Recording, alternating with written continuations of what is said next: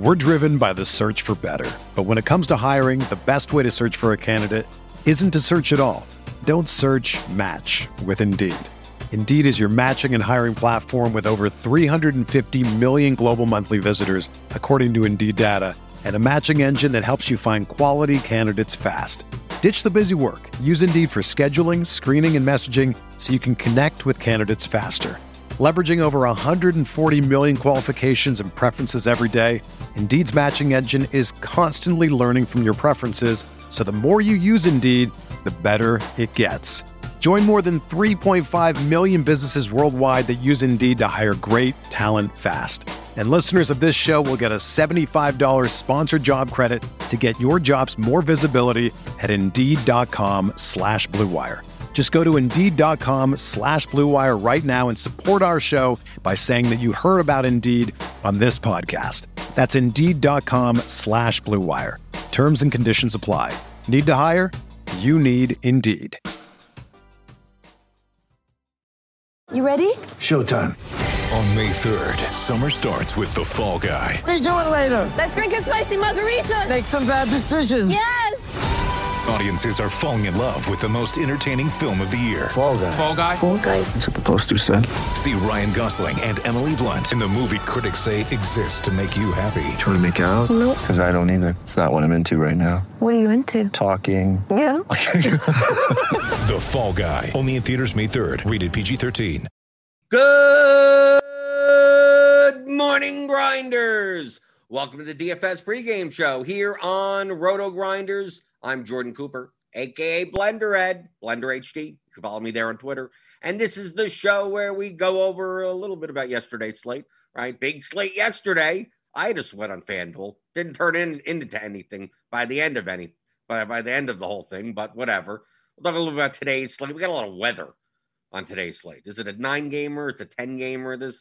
Roth has a bunch of weather stuff up. We're gonna have to worry about that. We had to worry about that yesterday, right? With that Cleveland game. That came. I couldn't switch anything out with a minute to go. Couldn't do it. I couldn't. Just took a bunch of zeros yesterday. And as always, answer your questions. DFS strategy questions in chat. Just post them. I'll get to them. Right. I scroll through. So if you post something and I don't talk about it for 15 minutes, doesn't mean anything. It's still in there. I scroll back. I see your stuff. I see you people in the chat. JoeMac.com, Card Fan, Shannon Lampert, Michael Dompier, Dampier. It could be Dampier. It could be. I'd say Dampier. Ryan Edwards, Sterling Woods, Dario Rosenstock, Jupocalypse, DFS Degenerate, Eric Hitbold.com. Did I say .com already? Well, good morning. Hit the thumbs up button. Hit the thumbs up. Give me the thumbs. I still look at the apple juice. I still drinking the Gatorade, keeping myself hydrated for being sick over the weekend. So getting those electrolytes, right? You know, like Brondo. It's like Brondo. It's got electrolytes or whatever. It's like plants, whatever from Idiocracy. You know what I'm talking about.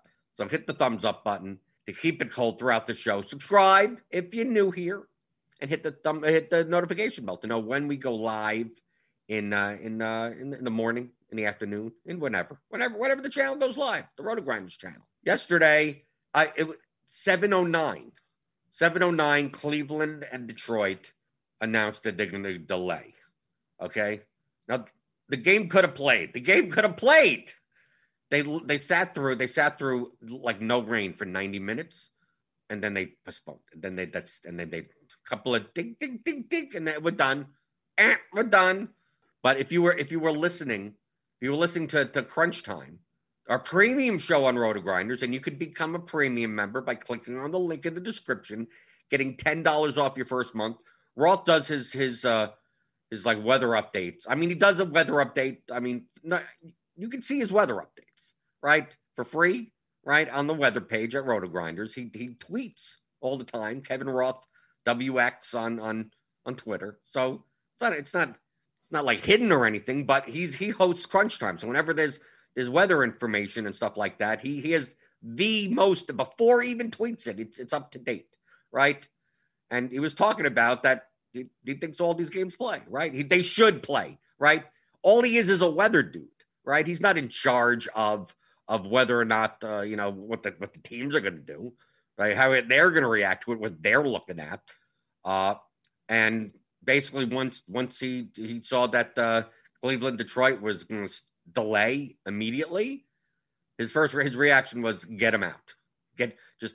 That's hard. That's bad. Get him out. Because his concern wasn't necessarily the rain that was hovering around in that area then. It was the stuff that was going to come in like 2 hours from now, right? So his attitude was that if they could start playing through drizzle, like they could get the game in. Maybe that there'll be a delay, mid game, and maybe it's a 7th inning delay and then never starts up again, right? Okay, fine, and you get that in. But they're going to start delayed, then that's going to be a problem. So that was like 7:09, and okay, I got Cleveland, Detroit, and not a ton in my lineups on FanDuel, but like it's 7:09. I couldn't even do anything. I was trying. I went fast to go to global player replace to at least get Jose Ramirez out of lineups, just global, just whatever third base. Give me Justin Turner. Give me someone at third base. I couldn't even get that in, right? Because I went to do it, and then by the time 7:10 done, locked. Sorry, it didn't matter. I mean, for my cash lineup, it didn't matter. I still cashed. That was a pain in the ass. And then you see it. They have the tarp up. They have people there, and then just hour and a half later, nope, we ain't playing. We ain't playing. But if you were able to get off Cleveland, Detroit, or you were just lucky enough, right? Because they said they're going to start delayed, and a lot of times that doesn't mean anything, right? But Roth knew. Because sometimes what ends up happening is that there's a late start. It starts delayed, and people start bailing. They don't know any better. It's going to rain for an hour and then be completely clear, and then the ownership of that game starts just plummeting. So a lot of times that's when you jump on board it. This wasn't the time. This was not the time to do so.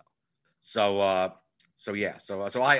did have plenty of Cleveland guys in my lineup on FanDuel. None in my best lineups. So is that a good thing or a bad thing? I have no idea. FanDuel, I had a sweat. I was in like third place for I was hovering in the top 5, like for a good hour and a half of the slate.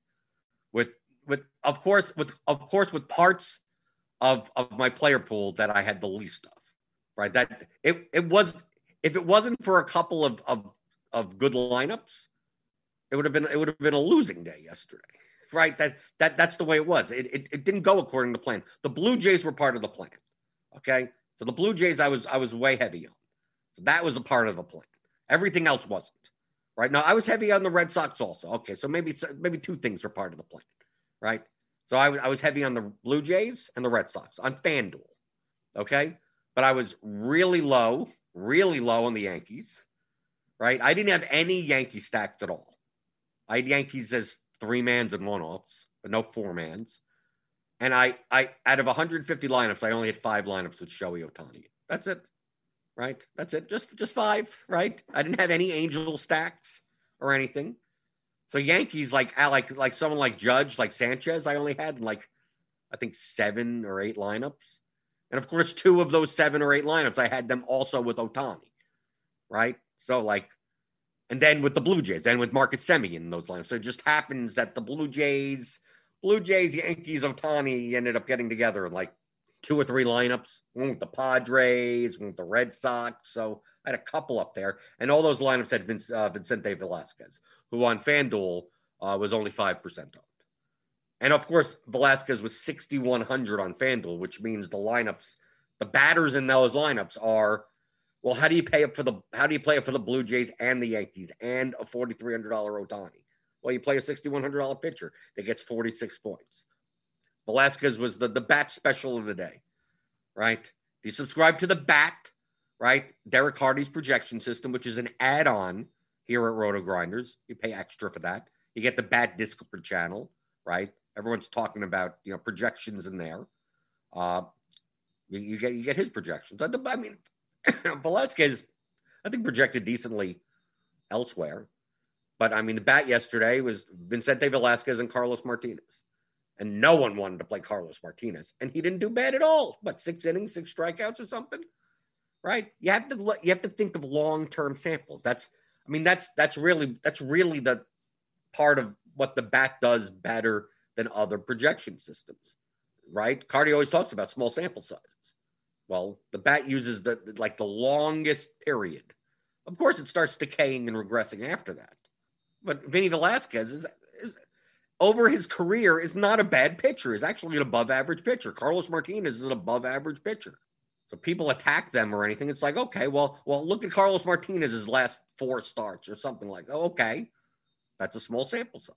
So that's to not play him because I understand why you didn't. I would Velasquez still projected better than him. But we take a look at the bat flip. Ricky D won, and yesterday the winning lineup is a Baltimore stack because the Astros bullpen. Right, Ricky D wins on position players pitching, right? 230, 223.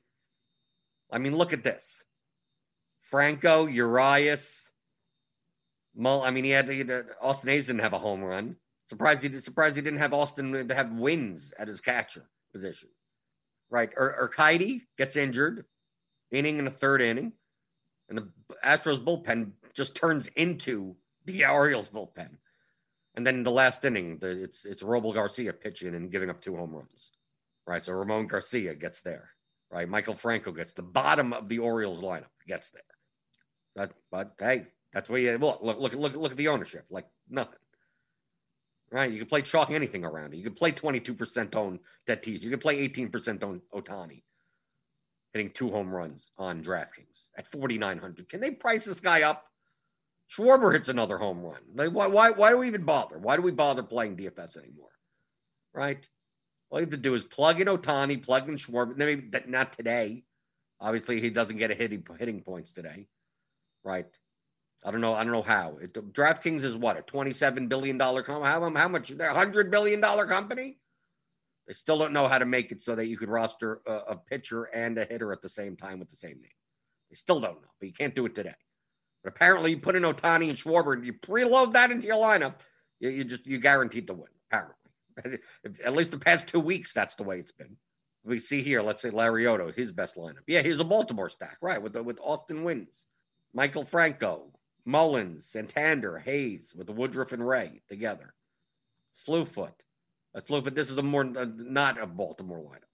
Morton Velasquez. Then you have the Yankees. 1, 2, 3. It's a 4-3-1. So you got Semien, you got Andujar. He had a good game, right? Andujar, Judge, Urshela, Sanchez. Hog Lawrence, he's in the chat sometimes, right? Yankee stack. And some one-offs, right? Ben Gamel, 0. Yeah, that didn't help you. Yeah, but Marquez almost no hits them. Good thing they were priced up on FanDuel, right? DraftKings, the Pirates, especially, that middle of the order was cheap. So they were way more owned on DraftKings. On FanDuel, they, when these teams get into cores, FanDuel's proactive on pricing these guys up. They'll leave other guys. They'll leave guys, at 2,600 for no apparent reason in other games. But when Pirates are coming into cores, Brian Hayes 4,200. I mean, like that's what they do. So I didn't have a lot of the Pirates on. I had more than the field, but I mean they weren't that owned on FanDuel. We see here, like Ricky D always has a contrarian type of strategy. That's why a lot of times I don't even show him on the show. He gets very condensed. Like Tyler McGill, actually had a pretty good game. He got squeezed. If anyone was watching that game, Tyler McGill, he had 3 strikeouts in the first inning, and then all of a sudden, they're not giving him strike. I mean, if you take a look at these pitches, he should have gotten an extra 3 or 4 more strikeouts. But this is the pitching breakdown, right? Woodruff, Gio didn't get there, right? But you see Velasquez, a lot of sharp players, a bunch of them over on Velasquez, who only 7% owned. Marquez was 6% owned. Barely anyone played him. Well, you take a look down here. Fultonevich had a 24-point game. Martinez had a 23-point game. Joe Ross had a 23-point game. It's like, do you need to go up here? On a 15-game slate, do you want to play Woodruff Giolito as a combo? Woodruff Ray and play cheaper bats. Most of the field does that. A lot of the field does it. So a lot of times I'm playing the expensive stacks. I know it's against my brand. Typically, I'm the vomit stacks guy. That doesn't work anywhere when people are playing two ace pitchers and vomit stacks, or just playing stacks that you could fit in because they priced them too low. So you don't have to play the Marlins or anything like that.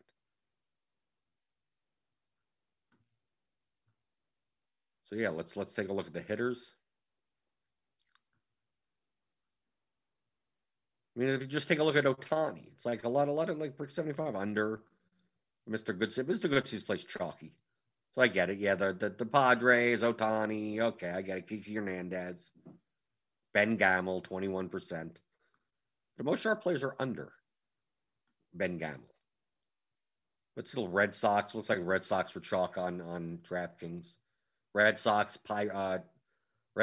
Pirates, Padres. And Ohtani is a one-off. Yeah, Tommy Pham. He had a good game, 29 points. The Padres were much more chalky on FanDuel. I think they were too cheap. Other than Tatis. Tatis is never cheap. So what's going on in the YouTube chat? Let me scroll back. Scroll back. Oh, Michael Dampier says I'm proper with the Dampier. Dampier! Okay, so I'm good. I mean, I don't know. It could be Dampier. There could be a silent letter somewhere in there. I don't know. Okay, let's see. Eric Hilpold. I apparently pronounced his name right. It's phonetics. What? Shannon Lampert said that the D-backs crushed him. Stacked. They're like the worst offense in baseball. It's a 15-game slate. It's like, well, I could stack against Carlos Martinez. It's like, but it's the Diamondbacks. I get the mentality. It would have made more sense if Carlos Martinez was more owned. But the Diamondbacks are a bad offense. Like, I could understand. Like, I would be more likely to stack against Robbie Ray. The Mariners. Like, I'd be much. You have to understand you're trying to win contests. You're not just trying to score the most points. So if we take a look here on DraftKings, where you have to use a second pitcher, Carlos Martinez was 1% owned. Okay. Like, you'd rather, if you're gonna play a bad offense, play it at least against an owned pitcher. Play the Rangers against Kaprelian. Play the Mets against Morton. Play the Mariners against Ray. Play the Twins against Gio. Even the Cubs against Woodruff. I mean, I'm not saying that you even have to do that. But the value of the Diamondbacks being the top, because remember, it's a 15-game slate, all 30 teams. Are the Diamondbacks going to be the highest scoring team on the slate? Well, they're playing against Carlos Martinez. Anything could happen, right? Yeah, I guess so. But I don't think in those terms. I think of what is my easiest path of winning first place. The first thing that I think of is, are there good teams that are going to be under-owned? That's how I do it in every sport. When somehow the Chiefs are under-owned in NFL, I play the Chiefs. Right? Because everyone, it's some other team versus the Jets or some two really good games, two like 54-point totals or something like that. And the Chiefs are playing in a low total game that they're like a 19-point favorite in. And somehow, like Mahomes and Tyreek Hill and Kelsey are somehow single-digit owned. Like that, because they're a good offense. NBA, same thing. Everyone's playing this guy, and you're playing another guy that's still an all-star, but just in a kind of maybe a bad matchup or something. It's like, you're still playing good players. So I think of the same thing in baseball. Especially since I'm playing more expensive stacks now, since people are playing, trying to jam in double aces in a lot of their lineups. So I'm playing the Dodgers. I'm playing the Yankees. I'm playing the Astros, the Blue Jays, the Red Sox. I mean, list good offenses when they're under-owned. The Nationals when they're under-owned. I mean, they're not as good as they were. Rather than find the really crappy teams just because they have the good matchup on a 15-game slate. On the smaller slate, maybe so. So I'm not going at what pitcher am I attacking. It's like, what good offenses are out there, and how can I build lineups with them? That's pretty much it. I want ceilings.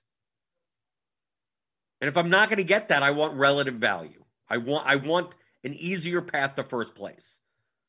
And if the Twins hit Giolito, 23.3 whatever percent of lineups in this contest can't win first place. Right? If Robbie Ray gets hit up, 20% of lineups can't win first place. Pretty much. So I want what's correlated to that. The stack, right? The Mariners. Maybe not even as a 5-man, as a 3-man in a 5-3 lineup. You don't have to do the whole 5-man. But when a pitcher's 1% owned, it's like, what's the value? You're playing a bad offense against a bad pitcher with limited relative value. Carlos, the Diamondbacks would have to put up 12 runs for them to be worth it on a 15-game slate, maybe. The Twins may only have to put up 8. Well, why? What's the difference? The explanation is because 23% of lineups are going down while you're going up. Okay? So since other lineups are coming down, you don't need as many from your stack against that pitcher that's negatively correlated to your lineup. Needs to be. Right? If Woodruff got killed by the Cubs, even for 6 runs, and let's say there were 3 home runs from the Cubs. Like, you're killing 44% of the lineups as your Cubs lineups go up. Doesn't mean you do that, no, but I'm just saying there's more value in that than playing a stack of a worse offense against a 1% owned pitcher. If that's the purpose of what you're doing, if they project similarly.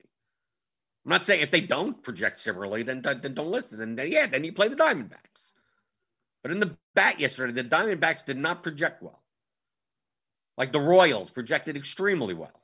I played a bunch of the Royals against Pivetta. Well, Pivetta was only 2% owned. Why are you stacking the Royals against a 2% owned pitcher? Well, they were like the 5th best projected stack on the slate out of 30 teams.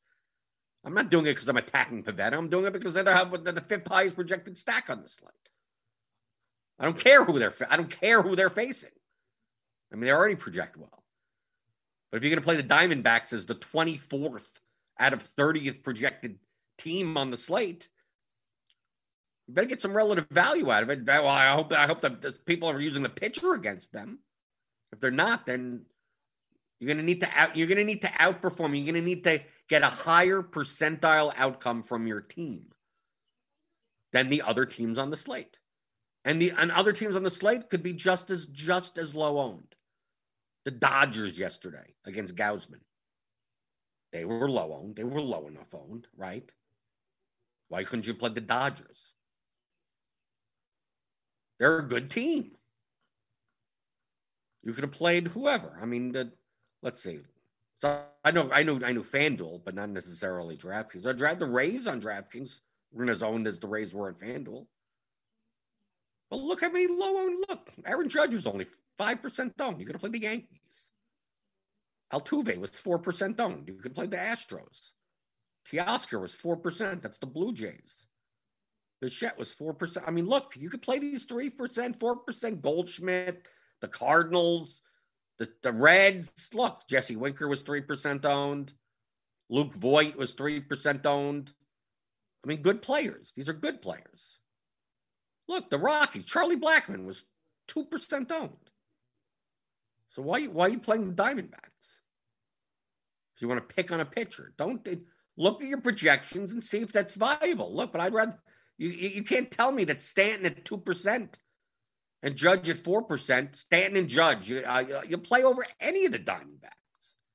Then you're going to say, well, with the Diamondbacks, you were able to play Woodruff and Giolito. It's like, oh, great. So now you have the 2 chalk pitchers in your lineup on top of the 24th best projected stack. How are you winning first place with this? I mean, you can, sure, obviously. Every lineup has a probability of winning. But you're not giving yourself an easier path. You're giving yourself a harder path by playing a worse team with a chalk pitching combination. Rather than just play good players that are 2 and 3% owned. I mean, look, Joey Gallo hit 2 home runs at 2% owned. If you had a Yankee stack and it had Miguel Andujar in it, he had 26 points. Ozzie Albies, the Braves, he had 18 points at 1.73% ownership. Arenado, home run, 1% owned. Why are you going out of your way to play Josh Rojas or whoever, Josh Van Meter, whoever was in the lineup yesterday. Yes, I need to jam in Eduardo Escobar instead of Giancarlo Stanton or whoever. I mean, I understand why. But on a 15-game slate, I mean, you get these low-owned players all over the place. The Phillies. Play the Phillies against Trevor Rogers.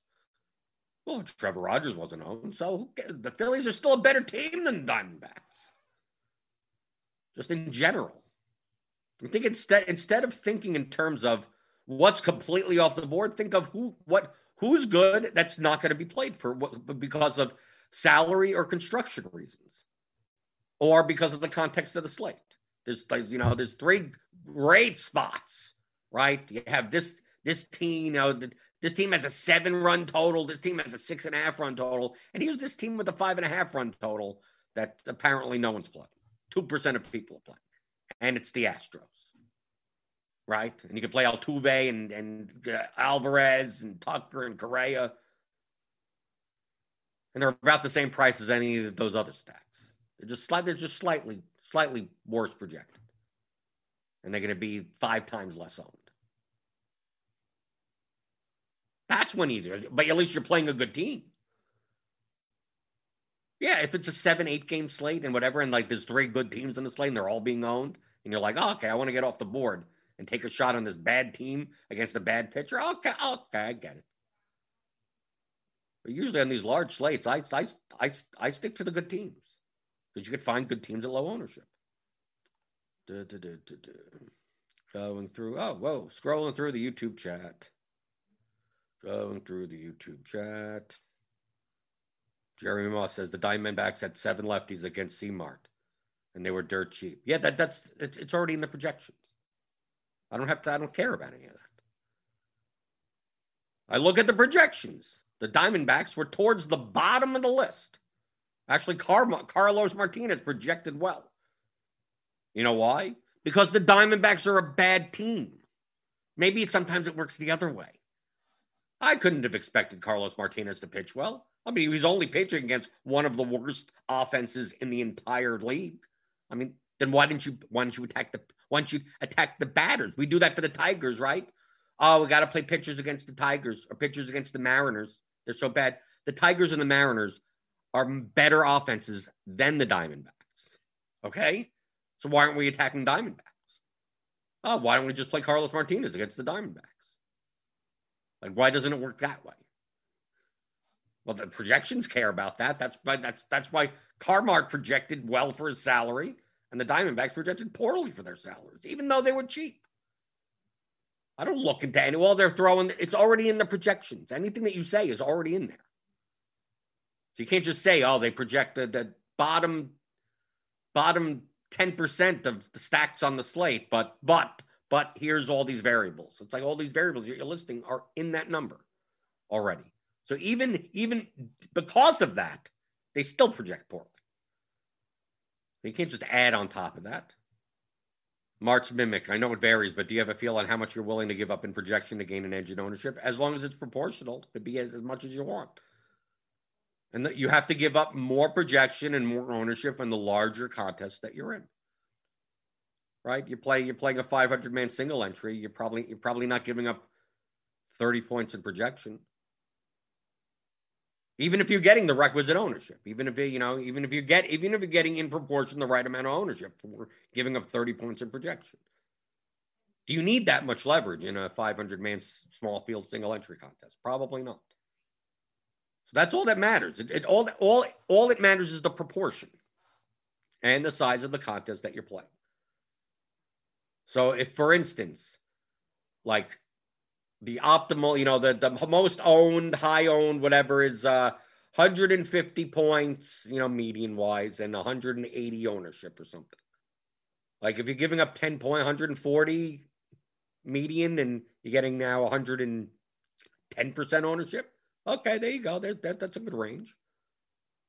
If you find other lineups in that range, okay, that's a good range.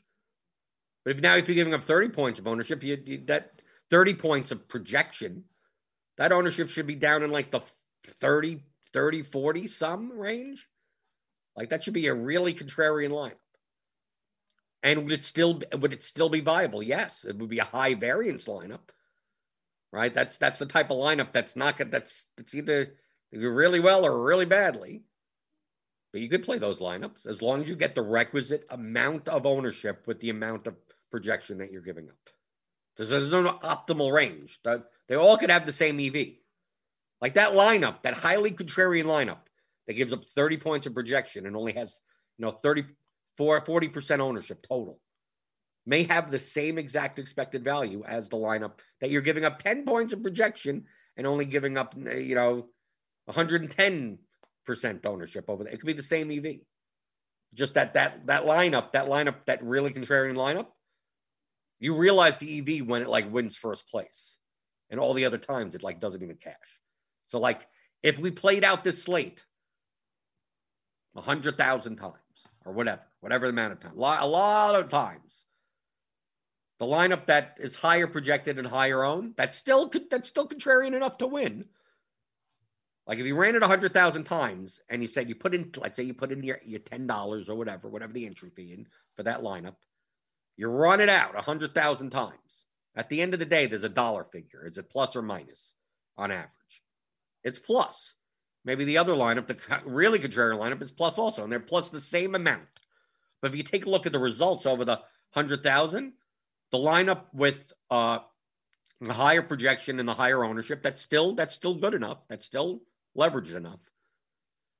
Hits first place maybe a couple of times, hits the top 10 a bunch of times, hits min cash a bunch of times, hits the top 500 a bunch of times, and then misses a bunch, but rarely comes in like last place. But kind of it gets enough equity up there. Now the really contrarian one, like maybe it wins first place 5 times, gets in the top 10 a couple of times, and then like outside of that, like it's sitting at the bottom of your contests.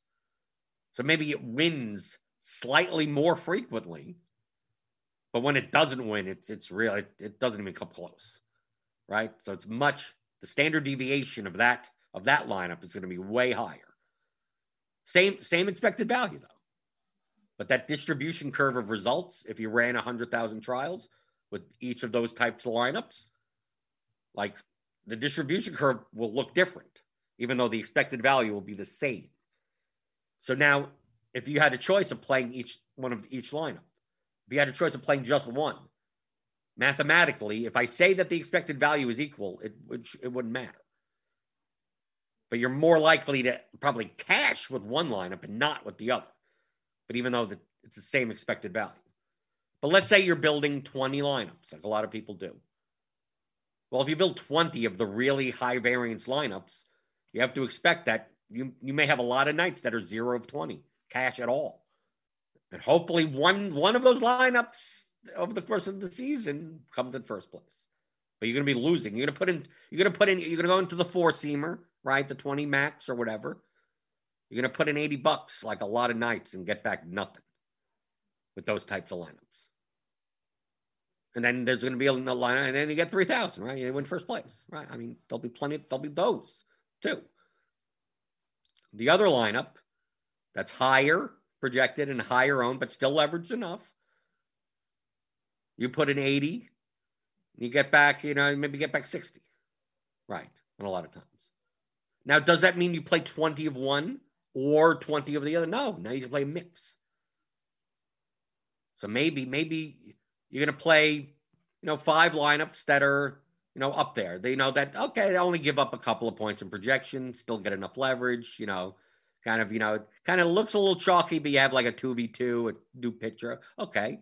And maybe you play 5 lineups that are just like, I'm playing the Diamondback stack. I don't care what they're projected. I'm playing this. I'm playing the one-off that no one's playing, highly contrarian lineup. And then 10, you're playing somewhere in the middle. Maybe you do that. Maybe that's your diversification that you do. All those lineups could have the same expected value, right? If you ran out a simulation of you made every lineup possible let's say on a 15, especially on a 15-game slate, make every lineup possible. Make every at least not like one-off lineups. It would take too much computer power for that. So let's say you make 5-man stacks and 4-man stacks. So you're doing like 4 3-1s, 5 X's, 5 3s, like those types of lineups. And you just make every combination.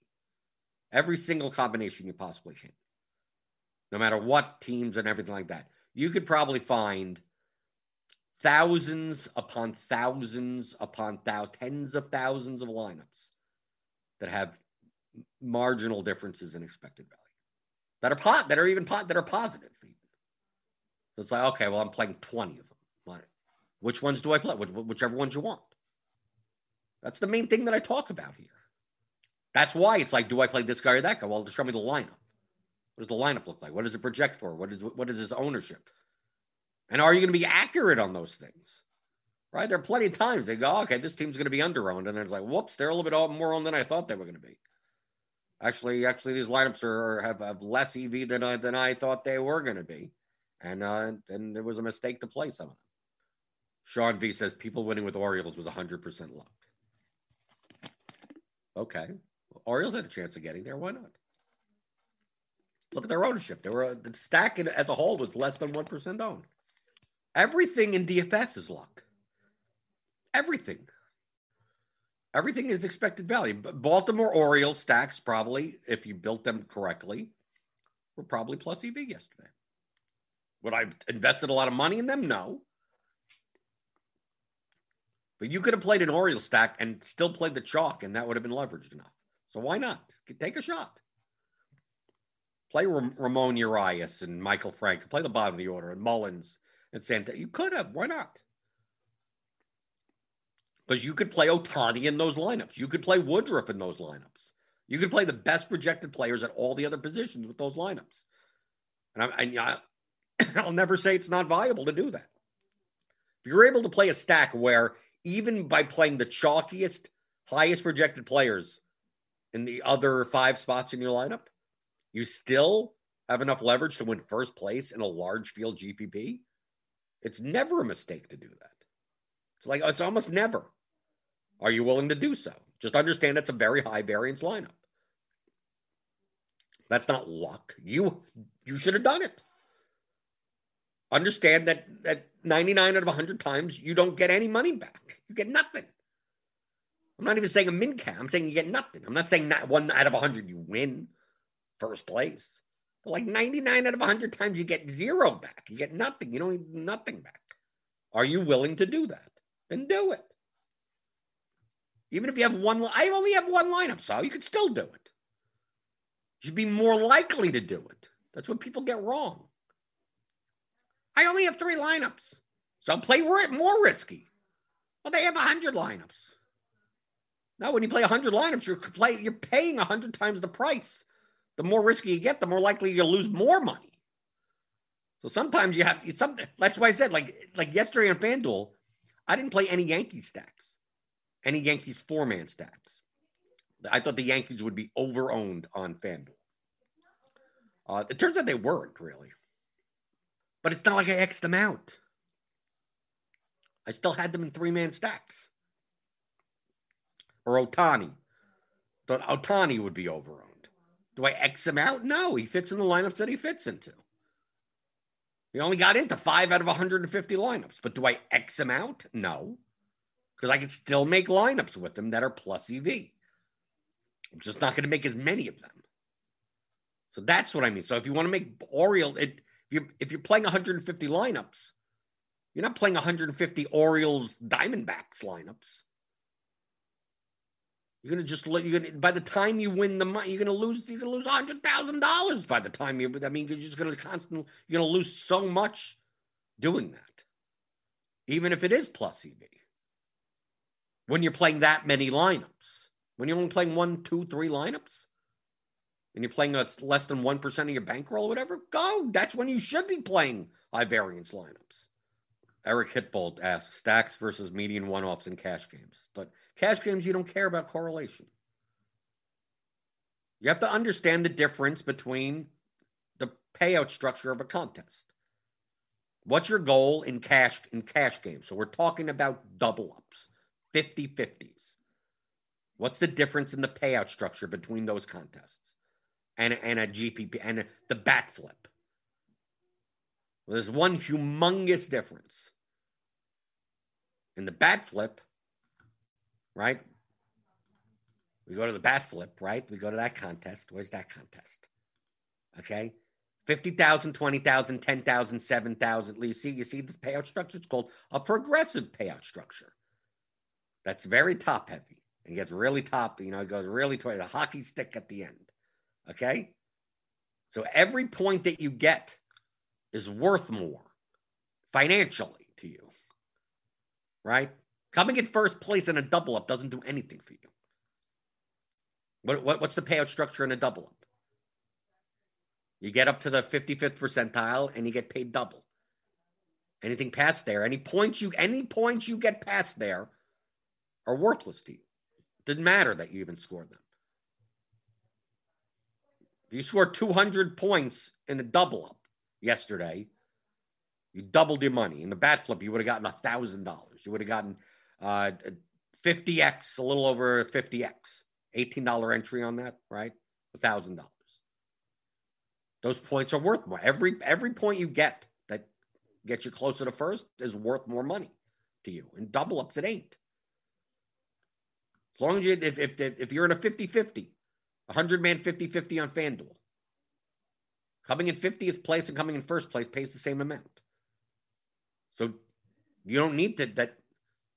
The whole reason why you increase the variance of your lineup is so you can have a wider range of outcomes, so you have more access to score higher points. Of course, you're giving up, the likelihood of also scoring less points, right? That's increasing your variance of your lineup. So in double ups, what's the point of doing that? There's no point in increasing the variance. It hurts you. It actively hurts you. You want to maximize for that right in the 55th percentile. So things like correlation and leverage, those are things that you do to increase the variance of your lineup. Right? Play a low-owned player. Increases the variance of your lineup. Playing 5 guys from the same team. Right? Because they correlate to each other. Increases the variance of your lineup. Because if the team does well, all of them do well. If the team does badly, all of them do badly. That increases the variance of your lineup. So in double ups, in cash games, you're looking to lower the variance of your lineup, not raise the variance of your lineup. So correlation and leverage are things that, who cares? You're looking for the best projected lineup. What's the best projected lineup? That if we played this out 100,000 times, we'll score in the top 55th percentile more often than any other lineup. Play that lineup. Doesn't matter. Doesn't matter what it is. Stacks who cares? Correlation doesn't help you in double ups. It actually hurts you. I could understand even if the best 4 values on the slate all come from one team. And you could play a lineup that is like half a point less projected and only has like 2 of those guys. That may even be better because now at least you're not playing 4 guys from the same team. Right? Because that's technically adding variance to your lineup, even though they are the best projected values. So I could even see playing a slightly less projected lineup that doesn't have as much correlation in cash games. But you don't go out of your way to stack in cash games. You do that in GPPs, where you're actually getting a bigger payout for increasing the variance of your lineup. If you want to play a 5-man stack in a booster, it can tuple up, okay. Because now there's only so many spots. You're playing a 35-man quintuple up and only the top 5 get paid? Okay. Well, now you need a higher percentile score. But of course, the difference between first and fifth still pays the same. But at least then, okay, you have to get higher. You have to increase the variance of your lineup. Okay, and if you want to increase it by using correlation, go for it. If you want to increase it using leverage, go for it. It's worth it now. Double ups, what's it worth? It's not worth much. DFS Degenerate in general, in the stacks page, how often do you change the number of unique players? Default is 1, but is there an edge of moving it to 2 or 3? There's no edge. You're talking about diversification. You have to understand the difference between strategy and diversification. They are 2 different things. Number of unique players between lineups has literally 0 to do with strategy. Literally 0. Nothing to do with strategy whatsoever. Okay? Diversification has literally, unequivocally, nothing to do with strategy. If I were to ask you, here's 150 lineups. You want to play the ones with the highest expected value, right? That's what you would want in a utopian world. Okay? The 150 highest expected value lineups are typically, or almost always, absurdly high variance. Absurdly. Like that Orioles stack or something like that, right? Probably even worse than this, right? This lineup that won, right? It had Ohtani and Tatis in it. There's probably a lineup with a higher expected value that has neither Ohtani. Like, it's the same lineup with even lower owned players. Those would be the highest EV lineups. Those lineups. Do you want to play 150 of them? I mean, you can. If you have how many lifetimes do you have to play out of MLB DFS? That's the question I'll ask you. That would be the correct answer. If you're immortal and you have an unlimited bankroll and DFS, MLB DFS, you will be able to play probably 1 million, 5 million slates. More, probably even more than that. Are you in the process of playing 30 million MLB slates over your immortal lifetime for the same payout structures for centuries, for eons? Then the answer is you should play the top 150 expected value lineups, even though you could possibly go 10 or 20 years of never winning. Of now, just literally 20 years straight of never even winning a slate at all. Easily, right? 6,000 slates go by without winning first place. Yet, over the course of that infinite time, you'll end up with the most amount of money. Because you'll win first often enough out of all those times that you'll get there. Now, is that a realistic scenario? No, it's not. We live in finite times with finite bankrolls and stuff like that. So if you're playing 150 lineups, do you want to play 150 of those types of lineups? Well, if you do, if you want to build it, fine. And do you want to play a lineup like that and have the only difference between the two lineups, the 150 lineups that you're playing? Do you want to play 150 Orioles stacks and just, instead of Ohtani, I'm going to play Vlad Guerrero or something. Instead of Robbie Ray, I'm going to play, and you're just going to change one guy. You're going to have the same exact Baltimore stack, right? And 150 lineups and just change the one-offs. Well, obviously, if that Baltimore stack comes in, like, all of your lineups will be at the top, right? You'll come in first, second, third, fourth, fifth, sixth. You'll come in, your line, you'll be all over the top 100, right? But if this Baltimore stack or whatever just does what it's supposed, like 99.6% of the time doesn't get there, well, all your lineups are going to be at the bottom. All of them. 150 lineups at $18 a piece. Okay? How much is that? $2,700? You know how much you're getting back from all those 150 lineups? Zero. Right? If you'd only used one unique player, because I'm building the same, pretty much the same lineup 150 times. I hope you're right. How much money are you willing to lose in order to get to the point where, you're taking up all of the top 100 spots? And even when you get to the top 100 spots, does it even make up for like the full season of you losing $2,700 a slate? Right? That's not strategy. That's just diversification. That lineup could be very highly plus EV lineup. But does that mean that you play 150 versions of that lineup? Well, if you're willing to, if you're willing and able to withstand the swings of that high variance of a lineup, and understand that the EV of that lineup and the variations, the 1v1s of that lineup, are marginally, maybe, I'm just making up an example if this is the case, would at best be only marginally better than other lineups that don't even have Orioles in them, right? That don't even have Orioles, right? Let's say that Diamondback stack, right? Like, let's take a look at this lineup right here with this Baltimore guys in it. Replace the Baltimore guys with the Diamondbacks. Put Escobar, put whoever's in the lineup. Peralta, who was in the lineup? You Pavin Smith? I forgot. Because I didn't play the Diamondbacks yesterday. So put them in. That Arizona 5-man with the same other Robbie Ray, Charlie Morton, all these guys. The EV of that lineup versus the Baltimore lineup with the maybe virtually the same. Okay? Maybe barely different. Marginally different. So now you're playing 150 lineups. And you have Orioles lineups. Well, why not play Diamondbacks lineups? Well, the Orioles lineups I think are slightly better. Do you have eons in order to realize that EV? Do you have a $700 trillion bankroll? I mean, like what? Like if that's the case and you're able to play MLB DFS for the next, I don't know, 14,000 years, like, okay, that's fine. God, play all your 1v1s off that Orioles lineup. That's fine. Okay, now I understand. Now I get it. The immortal one, I get it.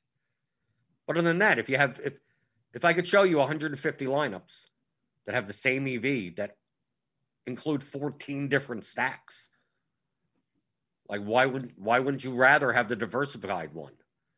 Even if technically, in technical terms, that 150 set has slightly less expected value than the first 150. 150 set if you're just playing the best lineup and just doing a 1v1 of them. Well, at least when you're diversified, you're giving yourself, you're not putting yourself in the position of like losing $1 million on the playing 150 lineups trying to win. That's really the difference. It's like, oh, I could play plenty of plus EV lineups that have all different types of players in. So I'm not reliant on one thing. I mean, take a look at most sharp players. We go here to, okay, it gets wiped out whenever I do this. But if we go here, here's all the 150 entry people. Maybe Ricky D has a higher, has more narrow diversification. We go to these 150s. All right, Larioto, Slewfoot, Hog Lawrence, Anil, I don't know who Blue 32 is. Mr. Good Seats, RBX, Shit Right Money, right? Need Lunch Money, Dolladino, Dollar Bill W. I don't know. Felix is okay. Okay, so I just went to the top. I mean, yeah, wow, okay. Most people don't do this, right? This is playing a lot of the same lineup, right? This would be high variance, right? Playing a lot of looks like, what Duvall? I don't know what the hell. Okay, I don't know what Felix was doing. Seems like played just like a cash lineup and just rotated a bunch of people. I don't know what happened there. Let's disregard Felix. I don't know what he did. When we take a look across the board of like no one has like a ton. Like when I'm talking about bats, more so than pitchers. To get rid of pitchers. Like we see, even like Larioto. We go to Lariota's exposures. He plays 150 lineups. Like his most exposed guy is 26% on. I mean, like he doesn't have that many players that are even in 1 out of 10 lineups. Right? I Slewfoot. I mean, like 20% max. Right? It's very spread out. And it's not because, they're trying to give it as many. They can just play everything. Like, you can't play everything. Trust me, you can't play everything. They're playing as many plus EV lineups as possible, but they can contain so many different players. So instead of playing the top 3 teams that are like the plus and whatever, and then making 2v2s of those, like Ricky D would be more inclined to do something like that. Right? He played a ton of the Padres, but a ton is still a third of his lineups, right? 20% of his lineups, 22%. That's a ton. But you don't see many. I mean, I don't know what Felix was doing. I think maybe CSV error. I don't know. Because it's not even stacks. I mean, like he just has like one-off guys or something. I don't know. But you don't see. They're doing it because it costs a lot of money to play 150 lineups. And to go all in on 2 or 3 teams, even if they're slightly better than other lineups, just as a recipe to have your bankroll go like haywire. When you could end up with similar returns by being more diversified. But that's not a strategic question. You still have to play plus EV lineups. These guys are still not just playing lineups for the hell of it. Oh, I'm going to play poorly. I'm going to play a lineup that projects 65 points lower and doesn't give me that much ownership discount, and because I can, because it's one of 150. They're not doing that. Of course, it matters on what projections they're using. I mean, yeah, obviously, player projections could be different. Ownership projections could be different. There are plenty of times. I talk to some of these people, right? I talk to some of these guys that I'm looking at right now. I'll ask, what were you thinking about that? And a lot of times the answer is, I thought they were going to be more owned, or I thought it would be less owned. That type. It wasn't the player projection. It was the ownership projection, right? Because that's what's going to be dependent. A lot of times people ask me that. Well, you went heavy. You played a lot of this team, and they were kind of chalky. Why'd you do that? Actually, I thought they would be lower owned. It turned out to be a mistake, and it doesn't matter if they got there or not. Sometimes that's the reason. Players that you think are going to be lower owned or higher owned. And sometimes it's the opposite. I didn't play much Ohtani on FanDuel because I thought Ohtani was going to be 18 to 20% owned. Ohtani turned out to be 12% owned. Now, on a 15-game slate, 12% owned is decently owned. I mean, it's decent. But not so much that, I should only have Ohtani in 5 out of 150 lineups. But my decision would have been correct if he was 18 to 20% owned. But he wasn't. So looking at my, if you could, on FanDuel, my lack of Ohtani. So I'd say, why'd you have so little Ohtani? I'd say, I thought he was going to be over-owned. And they'd go, 12% is over-owned. I go, no, 18% is over-owned.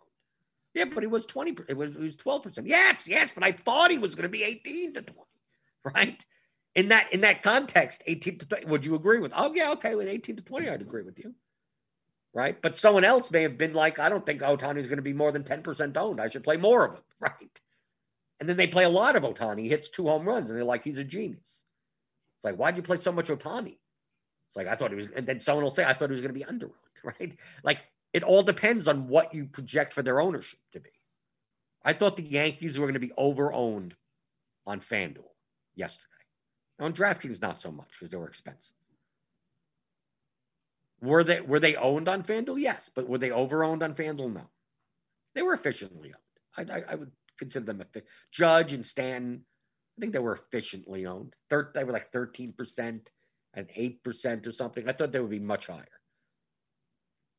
That's why I didn't have any 4-man stacks with the Yankees. But if I knew once it locked what their ownership was, Judge and I said, maybe I should have had more of these Yankees. Maybe I should have had 4-man Yankee stacks. Right? So sometimes it just ends up being a mistake. Sometimes it's like, oh, okay, misjudge that. I'm not going to misjudge the player projections. I already have that from the bat. It's the ownership that matters. Then I end up with lineups that sometimes look too chalky. People will say to me, wow, that lineup that you had up there in the 7th place, steak knives, right? The one that you won steak knives with. That seemed pretty chalky. Yeah, I thought they were going to be lower owned. I didn't purposely build it that way. Right? I didn't. Actually, it was a mistake. Had I known that ownership, I wouldn't have even built that lineup. Turns out the ownership was slightly off. So I ended up with a lineup like that. And it did well. Right? Sometimes that's just what it is. Okay. We got weather today. You got to check the weather page. There's so much weather today. Everywhere. There's weather everywhere. Yellows and oranges and whatever. What are they going to do in Detroit and Cleveland? They're playing a doubleheader. Do we have to worry about them anymore? I have no idea what's going on today. But you can find out about that later. Right? Hit that thumbs up button on your way out the door. Give me the thumbs up. Thumbs. Subscribe if you're new here. Hit the notification bell to know when we go live. We got Grinders live later today. crunch time for premium members and also the NBA stuff. Like we got playoff stuff, playoff basketball. They do a show, premium show in the afternoon for the showdown, basketball, whatever's going on. Are there any stars left? Right? By the time we get to the finals, it'll be, backups and guys off the street playing, apparently. They're getting injured every day. So check that out. Click on the link in the description. Get $10 off your first month of Roto Grinders Premium. And I will see you tomorrow. It's Hump Day. So have fun humping. Go hump for Hump Day. And I'll see you tomorrow, as I normally do. Mondays through Fridays, 11 o'clock Eastern, for the DFS pregame show on RotoGrinders.com.